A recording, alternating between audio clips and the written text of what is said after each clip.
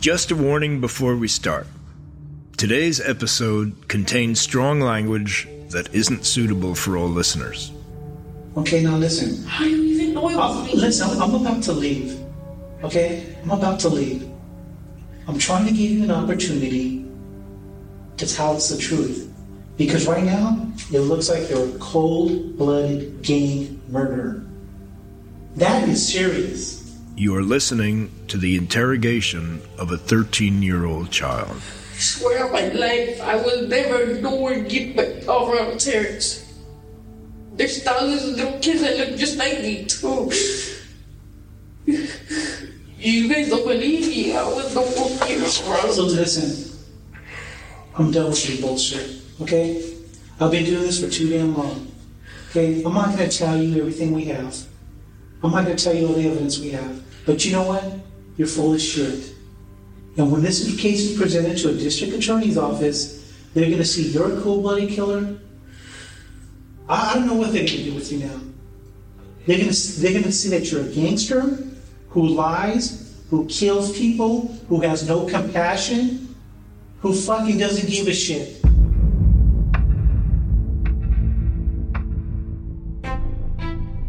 Two days before this interrogation took place, a young man was murdered in the Pico Union neighborhood of central LA.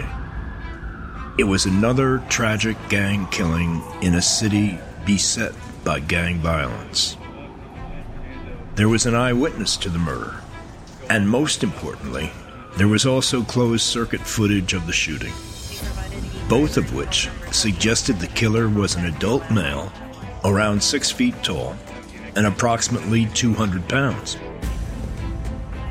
But the LAPD was convinced that the real killer was 13-year-old Art Tobias, whose mother had reported him missing on the night of the murder.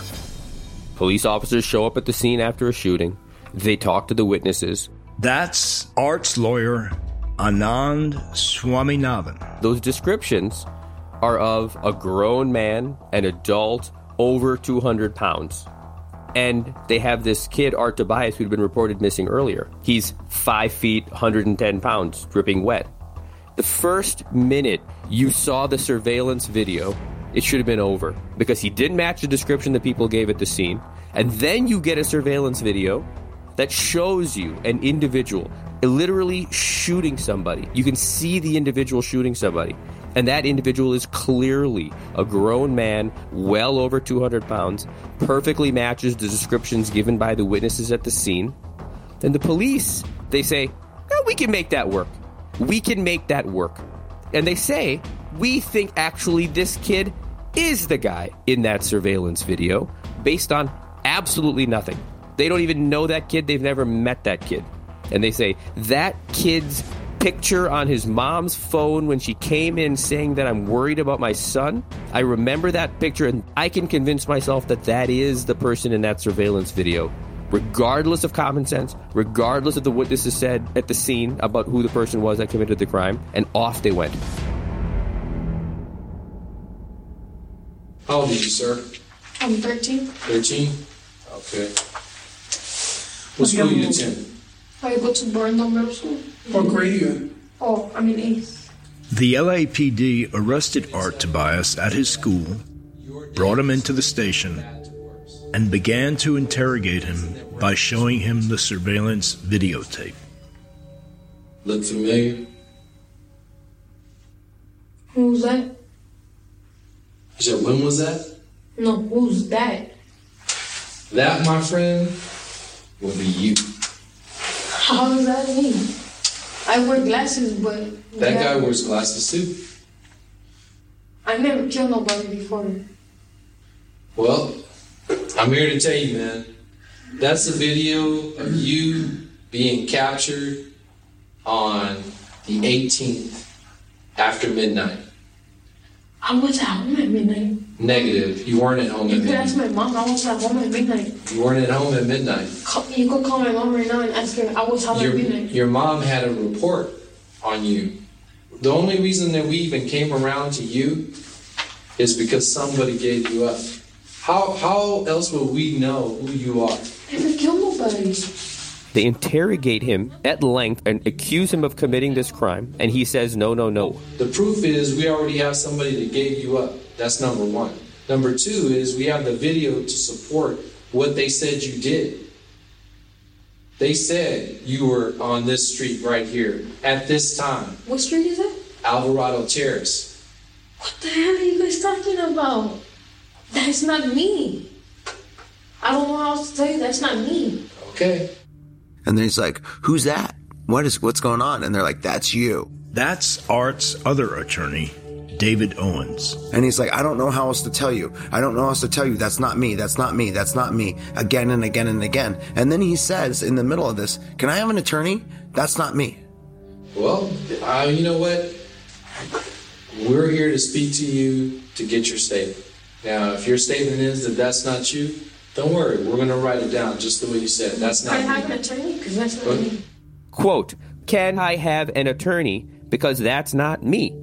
Answer is, but, okay, no. Right? The words that come out of the detective's response, the only word that matters is no. That's not Can I me. have an attorney? Because that's not me. Okay, no, don't worry. You'll have the opportunity. He says, no, don't worry, you'll have the opportunity. You'll have the opportunity when? He just invoked his rights. And your response was, to could I have an attorney? A 13-year-old asked for an attorney. And the answer is no. We haven't even gotten to the worst part yet. Yes, this is extremely egregious, flagrant police conduct, but this is just a straight-up Fifth Amendment violation. This you would see on Cops and all those weird shows. We haven't even gotten to the really terrifying shit that happened during this interrogation of a child. Okay, but listen, you need to man up. You got your mom in this. You got Officer East in this. You got some of your homies in this fucking mess. Okay, you're 13 years of age. You're a young kid. A court is going to take that into consideration. But you can't sit here and lie to the detectives. You can't do that. That's making you look like a cold-blooded killer. Think about that. They call him a motherfucker multiple times during the course of that interrogation. They tell him a judge is going to come down on you. They tell him, boy, if you don't confess to this crime, who knows what a judge is going to do to you? Who knows what's going to happen? You're going to be treated like you're the most evil kind of gangbanger around, and you're going to have big problems. I swear on my life, I will never nor get back over on Terrence. There's thousands of little kids that look just like me, too. You guys don't believe me. I was no fucking So listen, I'm done with your bullshit, okay? I've been doing this for too damn long. Okay, I'm not going to tell you everything we have. I'm not going to tell you all the evidence we have. I'm sure my partner's already told you. Okay? But you know what? You're full of shit. And when this case is presented to a district attorney's office, they're going to see you're a cold-blooded killer. I don't know what they're going to do with you now. They're going to see that you're a gangster who lies, who kills people, who has no compassion, who fucking doesn't give a shit. I don't know what it takes to get into your mind here. But when we write this up, we're going to write it how it is. And right now, it looks like you're a cold-blooded MS gangster who doesn't give a fuck who's down for the hood. That's what it's going to look like. So when the judge looks at the case, you think he's going to give a fuck about you? No. Based on this coerced confession, Art Tobias was convicted of first-degree murder and sentenced to 25 years in prison. But on appeal, the California Court of Appeals reversed the trial court's ruling, concluding that the LAPD violated Art Tobias's Fifth Amendment rights. After serving 3 years in jail for a crime he did not commit, the charges against Art Tobias were dismissed and he was released. Art and his mother then sued the officers who interrogated him for violating his constitutional rights. But, yet again, qualified immunity has kept his case from going to court. Art Tobias was wrongfully convicted of a crime. his constitutional rights were clearly violated when he was denied his access to an attorney. A California appellate court said this was a clear constitutional violation, and they got this kid out of prison forthwith. City of Los Angeles gets sued. What do? City of Los Angeles says, we're going to fight this, and I can actually fight this and win because I have the defense of qualified immunity.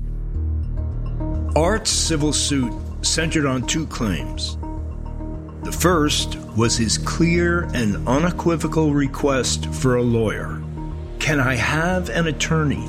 Because that's not me. That's Can I not have an attorney? Because that's not me.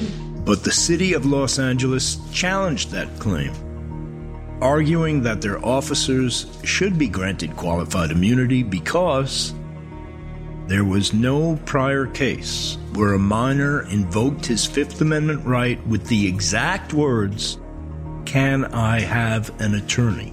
There are cases that say, could I have an attorney? May I have an attorney? But there's no one that says, can I have an attorney? So because of a difference between can, could, may, should, this claim does not even go to trial, does not even go to a jury. Did you get that? Because I personally find it infuriating, and I really want to make sure you understand what the city of Los Angeles was arguing here. Qualified immunity says that for a civil case to go to trial, an officer must have been put on notice that what they were doing was unconstitutional. And how would that officer know what they were doing was unconstitutional?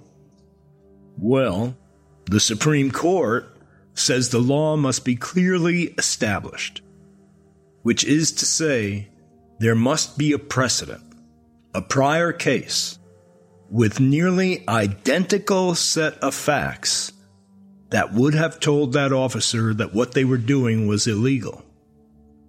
Now, there were prior cases in the Ninth Circuit where a minor being questioned by the police said, "Could I have an attorney?"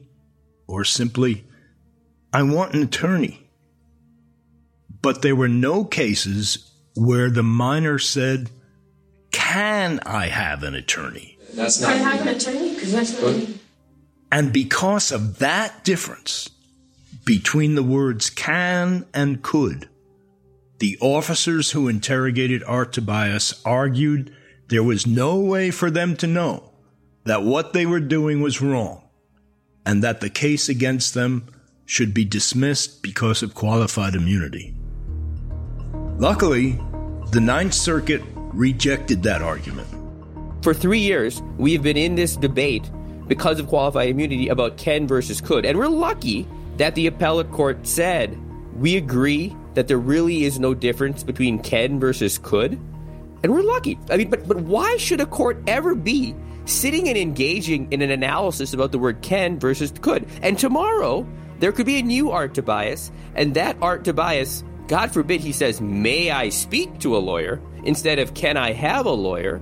And he might be out. He might lose on qualified immunity. The next Art Tobias could very easily lose if he doesn't say the words can and could in the exact way that Art Tobias has said it happened to say it, and the previous cases happened to say it. But Art Tobias's case doesn't end there. It gets even more complicated. You see, in the very same decision, the court granted the officers qualified immunity on the question of whether or not they violated Art Tobias's 14th Amendment rights. Their reasoning?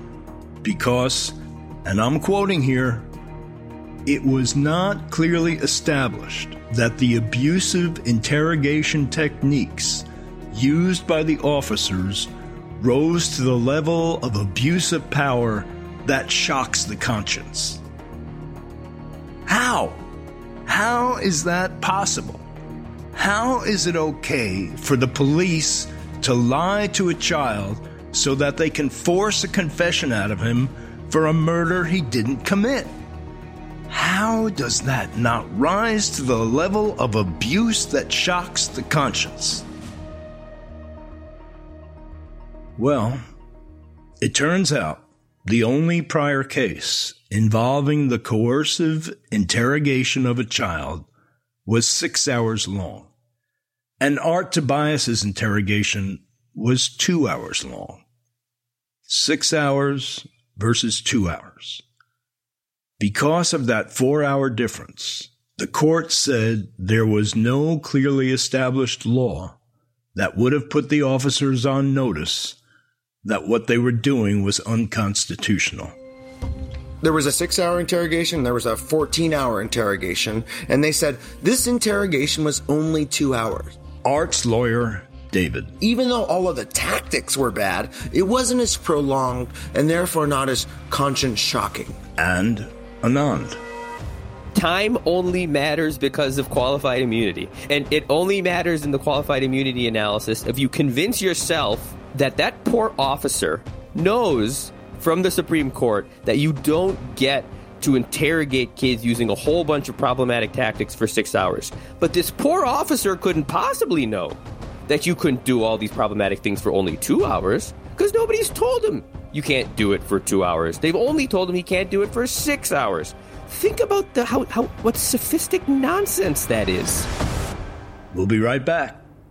I swear on my life, I will never nor get back over on Terrence. There's thousands of little kids that look just like me, too.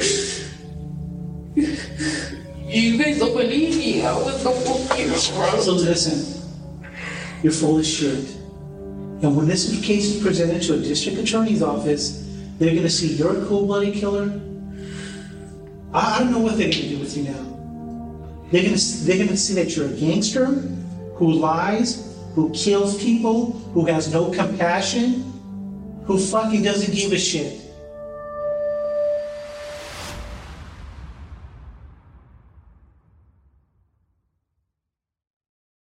Welcome back to Unaccountable with me, Ben Cohen. And me, Aloe Black. We're joined now by Ohio State Senator Nina Turner. Nina, thanks so much for joining us on Unaccountable today. How are you doing? Great to be with you both. Aloe, I'm fine. How are you? I'm fantastic, thank you. Good. BC, how you doing? I'm doing good, but you're the one who's running for Congress, man. How you doing? I need a damn clone if you want to know the truth. I need 2 or 3 of them. I understand. Placing my order right now.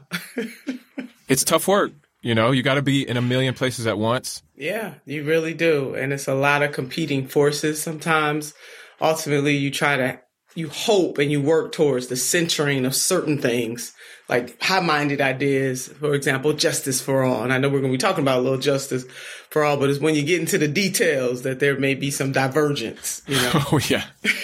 Absolutely. Yeah, I've been wondering about, is it really justice if you're only talking about justice for yourself? No, it's not. Right. It's not. Justice for all?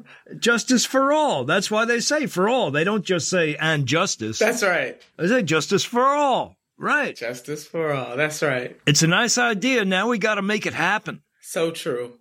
We got to make our principles marry the practice. Absolutely. And there's so many different ways. Watching in the wake of the murder of George Floyd by the Minneapolis police, Derek Chauvin, we have seen so many people step into the light to discuss police reform, justice system reform, and there are many different angles to approach this kind of reform. One of the approaches I found early on was ending this little-known Supreme Court doctrine called qualified immunity.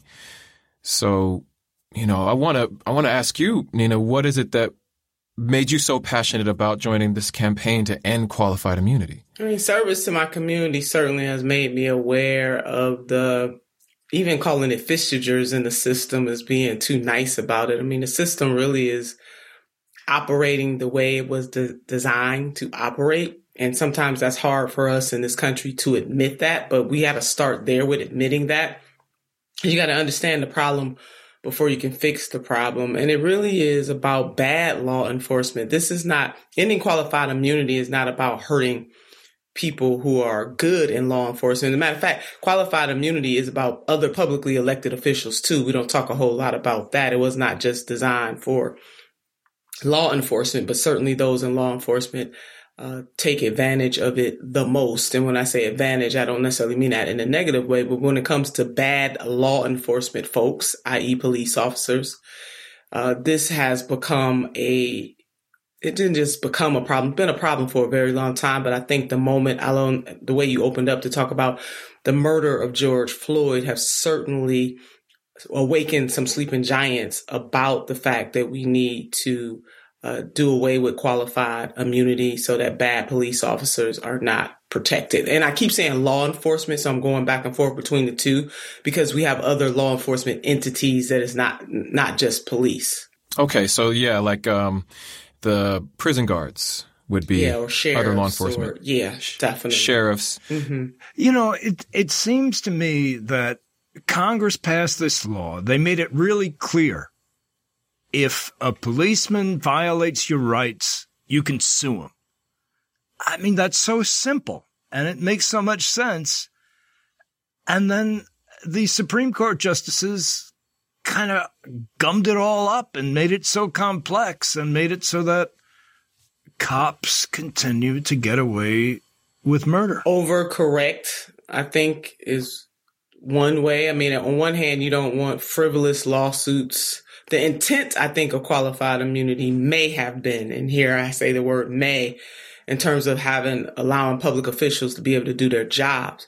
But what has happened is that those in law enforcement get, qualified immunity, bar none. We're not even going to look into it deeply. Just whatever they do is okay, even up into killing unarmed people. And we know disproportionately communities of color are impacted by that. It is a caste and class, meaning people of color, especially Black people and also poor people. This entire justice system, while we're talking about qualified immunity, the entire system needs reform from the streets to the courthouse.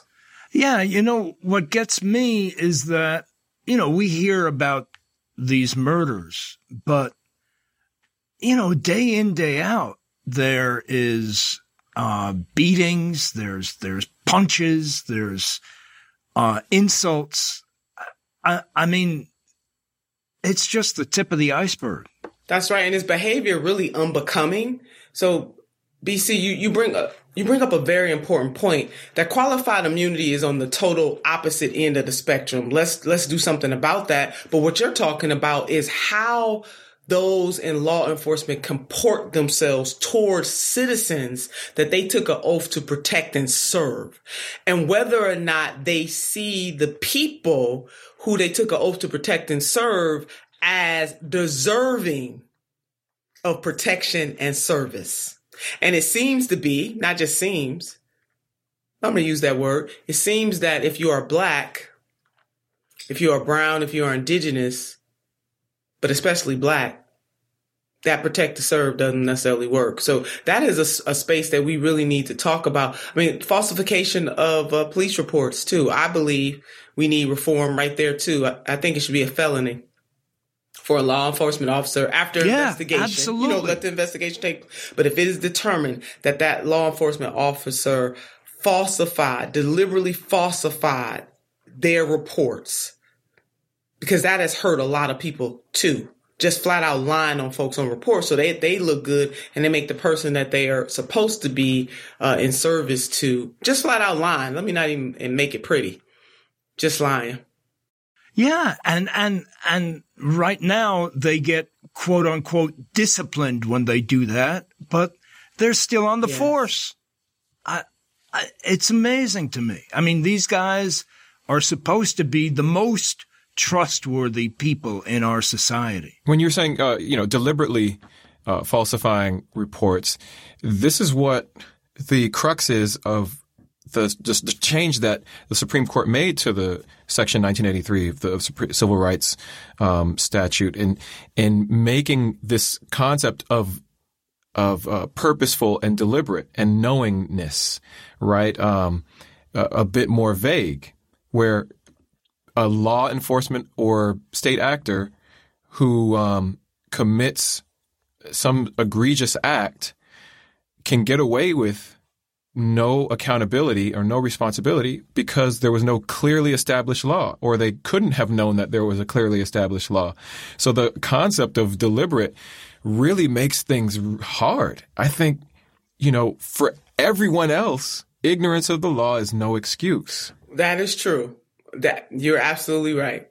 And why should, for an actual enforcer of the actual law, why should they have the benefit of the doubt that they were ignorant of the law? How are they enforcing law if they're ignorant of it? Sounds like a huge contradiction to me. I mean, there's been surveys put out by Cato and Americans for Prosperity that show that, I don't know, it was something like 80% of Americans believe that ignorance of the law should be no excuse for police as well. I mean, that's a basic tenet of our society. Yeah, no, I totally agree with that. Nobody is above the law or below the law. So those who are who are taking the oath to uphold the law, to protect and serve, should definitely know. So it is quite complicated. But these things are not new. These challenges are not new. You know what's new? The technology that allows the Black community in particular. I'm using the Black community as the major example because we know that there are more Black men in prison, et cetera, et cetera. Using them as an example for a broader problem that we have in this country when it comes to people of color and then poor people. What we do know is that the system itself was not ever designed to protect and serve the Black community. Policing started off as the slave patrols. We don't want to talk about that. And also what we see in policing is really a microcosm of what is happening in this country, whether it is criminal justice or injustice system, whether it's economic, political, environmental, all of that, all of those, there's an intersectionality here. And so when we look at policing, we must be looking at ourselves as a nation too, that something is wrong and we must fix it. Systemic problems require systemic solutions. And that is why ending qualified immunity is one step on a longer journey towards reforming. And some people would say, tear the whole thing up and start all over again, but certainly reforming a criminal justice system that there's very little justice in it, especially if you're Black. Yeah. Mitch McConnell aired concerns recently about qualified immunity and asked the question, without qualified immunity, how do we get people to do law enforcement work? What do you say to that? We get them to do it the right way. Mm-hmm. And there is no doubt. I mean, I have family members who are in law enforcement. I mean, my son is in law enforcement. So to have a millennial son who walks this earth as a young Black man in America, sometimes with a badge and a gun, sometimes without, I get this in all of the sides of it. So of course, I want my son protected at all times. I want him protected to have, protection when he is protecting and serving. And I want him to have protection just as a Black man in America. And so Mitch McConnell is a false equivalency that he's throwing out. It's a red herring that he's throwing out, and we shouldn't pay attention to what he's saying on this, because we can have law enforcement officers who uphold the law, who respect the right and the dignity of the people who are in their custody. We can have all of those things. Why does it have to be either or? Yeah, I mean, McConnell is essentially saying that, well, if you're going to require police to obey the law, then you're not going to be able to get police to do the job, which is absurd. I mean, that is exactly right. We don't want people wanting to be policemen who don't want to obey the law. That's it. And just treat people with a modicum of dignity. We're not even asking for a lot. Remember that the second lieutenant that was just stopped at the gas station a few months ago? And, he wanted to go where there was a place where it was lit. He was afraid. Even before we get to that is not even the situation that occurred has nothing to do with qualified immunity. It is just the basic, how do you treat somebody? They treated this man like a third-class citizen and told him, we're going to light you up. What? And if we don't get rid of qualified immunity, they get permission to keep on doing that. The key to qualified immunity is that it holds cops accountable. I mean, you can do any kind of training you want. You can make any kind of rules you want. But if you don't hold them accountable, it's kind of like wink, wink, oh, we're saying do this, we're saying do that. But if you don't do it, it doesn't really matter. Yeah, there has to be rules, no doubt. You mentioned your son is a law enforcement officer, and would you imagine that the concept of being held responsible for his actions is constantly on his conscience? Does he recognize that with the immunity offered from the Supreme Court, that he or his peers can do whatever they want? No, my son doesn't operate like that. So, no. I wonder if we had, a group of law enforcement officers speaking about qualified immunity, to what extent they would say that knowing that there's no real accountability measure for their actions, whether that weighs into how they operate in their job. I mean, I would imagine that it does. Yeah, I don't think most good law enforcement officers walk around thinking about, is there going to be a consequence or not? There is a consequence for good policing and a consequence for bad policing. And what we're saying, I mean, what this movement is about, what you and Ben are talking about, we really are talking about not protecting bad police. Of course, we want law enforcement officers who are doing their job by the letter of the law. We do want them protected, or any other public official for that matter. We want them protected. What we're saying is that there shouldn't be on the other side of that, this extremism. And that's what qualified immunity is right now. It's extreme to the other side of it. I had an opportunity a few months ago to talk to some African-American police officers, the Black Shield of Cleveland, which is a union within a union for Black officers. It had to be established because guess what? Once upon a time, Black officers did not have a place to go in a regular union setting. And so this organization was created to give them an opportunity to be together, to talk about the challenges and also the opportunities of policing. And to that particular group, they support, doing away with qualified immunity. So again, I guess my point is that if you are a good law enforcement person, you are not necessarily saying I can go out there and do whatever I want because I have qualified immunity. What you are really trying to do is to serve. And let me further say, I believe many of the answers, or at least the deep rooted discussions about how to reform a system that is not just at all, should come through Black law enforcement officers and Hispanic law enforcement officer and women, people who represent the populations who are the most marginalized, because they have to live dual lives, if you will, and the souls of Black folks. Dr. W.B. Du Bois talks about, Blackness in America. Now, he wasn't making reference to what we're talking about in terms of qualified immunity, but I bring that up as by way of example because it's two souls warring in one Black body is what he talked about in the souls of Black folks. And when I was talking to those Black police officers, I could feel, through the conversation, like the heaviness that they had trying to navigate both of these worlds, being part of a profession that they love and they enjoy, and the reason why they wanted to become police officers in the first place. And then on the other hand, all of the drama and trauma that is taking place in this country at the hands of bad law enforcement. And to take that further, they're Black in America. I mean, that is a whole lot of pressure for Black people and then other people of color who are in this profession for the right reasons. So I think they hold a lot of the answers for global reform, not just doing away with qualified immunity. Absolutely. Yeah, I think it's these bad officers that qualified immunity lets off the hook that make it hard for all the rest of the officers. That's right. It makes it extremely hard. And even when the good officers are trying to do the right thing by reporting bad officers, they end up the ones that get the punishment. Other officers not backing them up, they get the assignments that nobody wants. So there's a whole cultural dysfunction within policing.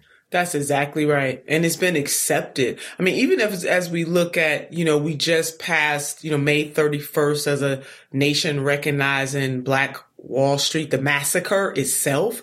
And when you dig into that history by way of example of what we're talking about, law enforcement was involved in deputizing this white male mob that went in and indiscriminately shot and killed Black people. Private planes flying over Greenwood, dropping bombs on those people. For what? It was pure unadulterated race hate.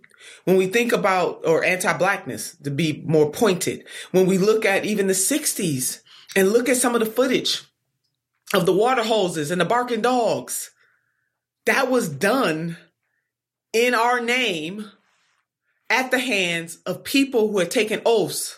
Whether it was firefighters with the water hoses, which very rarely are there incidences where firefighters are involved, because people love firefighters and nurses, without a doubt. Let me throw that in. But when you look at that stuff, we can't be delusional. So I'm just giving two examples of a long storied history about law enforcement and other people who have government titles and what they did with those titles officially to make the lives of Black people hard. And that's being kind when I say hard. You mentioned this oath that every police officer takes. And the oath is to be accountable. It's to report bad actions by other officers when you see them. And there's guys that are taking that oath and essentially ripping it up and ignoring it. And it's no big thing. It's like the norm. Well, you took an oath, but we didn't really expect you to mean it. But we accepted, the collective we. When the George Floyd was murdered, there was a chief in Tennessee. I don't know what city it was, but he told his force, he said, if anybody thinks what happened to George Floyd is okay, you need to turn in your badge. His name is Chief Roddy. We need more chiefs like him, because that kind of stuff comes from the top. So even before we get to talk about qualified immunity, let's talk about the culture that permeates within law enforcement that says it is okay to do bad things to people, to lie, to steal in some cases, and we're going to protect you because there's this shield. And to your point, Aloe, that you were making, those types get protected, and the person that may have the courage to tell the truth about what's happening in a department, they're the ones that are maligned and ostracized and not protected. That is a cultural phenomenon that is bigger than even doing away with qualified immunity. But I will say that in terms of the George Floyd Justice and Policing Act, there's a lot of different reforms in it. But the only one that's based on holding cops accountable when they don't follow the rules is ending qualified immunity. And isn't it interesting that that's the only one that is the big problem now? That, they're essentially saying, well, we'll agree to whatever you want as long as you don't hold us accountable. It's no big thing. I have a question about how qualified immunity applies to state agents and federal agents outside of the law enforcement. As a representative of the people and you're running for an office, do you feel threatened by, let's say, the erosion of qualified immunity should the Justice and Policing Act pass through the Senate and removing qualified immunity for police? Do you think that it's next for senators and next for Congress people and representatives? No, because I don't think most elected officials, even as I don't believe most law enforcement officers walk around saying we can do anything we want because we have qualified immunity. I just don't think that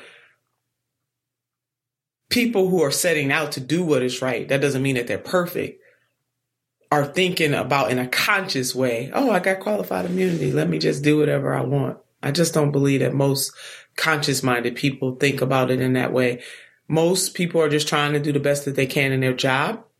Sometimes you make mistakes. And when we think about law enforcement, it is a very dangerous profession. Let's make no mistake. Officers have been shot at a routine traffic stop, not doing anything wrong, treating people with respect. They've been caught up. I had a neighbor, and I forget how many years ago he died. I'm sure it's been more than 15, but he was killed in pursuit of a suspect. And that suspect turned around and shot him and killed him. He lived on my street. He had 2 little kids. I worked with his family, his wife, namely, and created a scholarship in his name.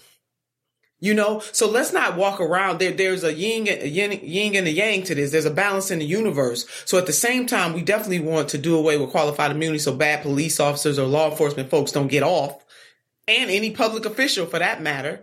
That's one side of it. But the other side of it, that this is dangerous work, and there are people in law enforcement, like my son and others, and, my husband was in law enforcement, who do a good job, that they really are there to protect and serve. And they can lose their lives at a moment's notice while doing the right thing. Derek Owens was doing the right thing. He was pursuing a suspect, and that suspect turned around and shot him and killed him. And now his kids do not have a father, and their mother, is a widow. So there are some things here that we have to have a holistic conversation about this. But as we said, most law enforcement should be a part of the solution, because it makes them less safe if people don't believe that there's going to be transparency and accountability and that anybody is above the law. Law enforcement can't do their jobs without having a deep relationship with the community, because let's face it, most crimes that are committed are not committed in front of law enforcement. They need a tip. They need community members to come forward. They need community members to be in partnership with. And if they don't trust that they're going to get justice, why would they cooperate? So it makes law enforcement less safe as well. So policing as it exists in America, just because it has been this way, doesn't mean it has to be the way that it is moving into the future. And that is doing away with qualified immunity, gets at that. Making sure that law enforcement is playing a pivotal role in truly protecting and serving all communities, dealing with implicit and explicit biases, reforming the entire legal system. We could talk about a whole bunch of stuff. Bail reform, for example, not allowing private prisons in the United States of America or detention centers in the United States of America, dealing with prosecutors and judges. That is why I will continue to say that as we look at policing, it is just a microcosm of the larger systemic problems in society that we must fix. Absolutely. It's definitely this might is right, law and order perspective that has been the narrative for so long within politics that is That's right. Making voters and citizens feel like this is what we need to follow along lock and step. But when there's new research that comes along that tells us there are different systems and better systems, we need to start employing them. We need to have substantive discussion, and we need to start finding the leadership who can help us move in that direction. That's right. Well, thank you so much, Senator. You speak so passionately about leadership and the direction that you want this nation to go in. It's hard for anyone to doubt that you are the right person for the job. So best of luck with the campaign. You got my vote, Nina. Thanks, BC. Thanks, Aloe, so very much. And thank you all for what you're doing and shedding a light on this and having a conversation. That's where all of this starts, by having a conversation. And then we get to some action. So thank you for your work in this space as well. So remember, don't just listen to this podcast and then put your phone down. We need you to act now. Now is when this legislation is moving through the Senate. You can share this podcast on social media using the hashtag #unaccountable. And tell all your family and friends about it. And you can also go to holdcopsaccountable.org to join the campaign and keep up to date. If you sign up for emails, we'll tell you exactly when we need you and what to do to abolish qualified immunity. We'll see you next time. This is a Crowd Network podcast presented by me, Aloe Black, and my co-host, Ben Cohen. It was produced by Luis Gwilliam and Michael Epstein and edited by Mickey Curling. Crowd Network. a place where you belong.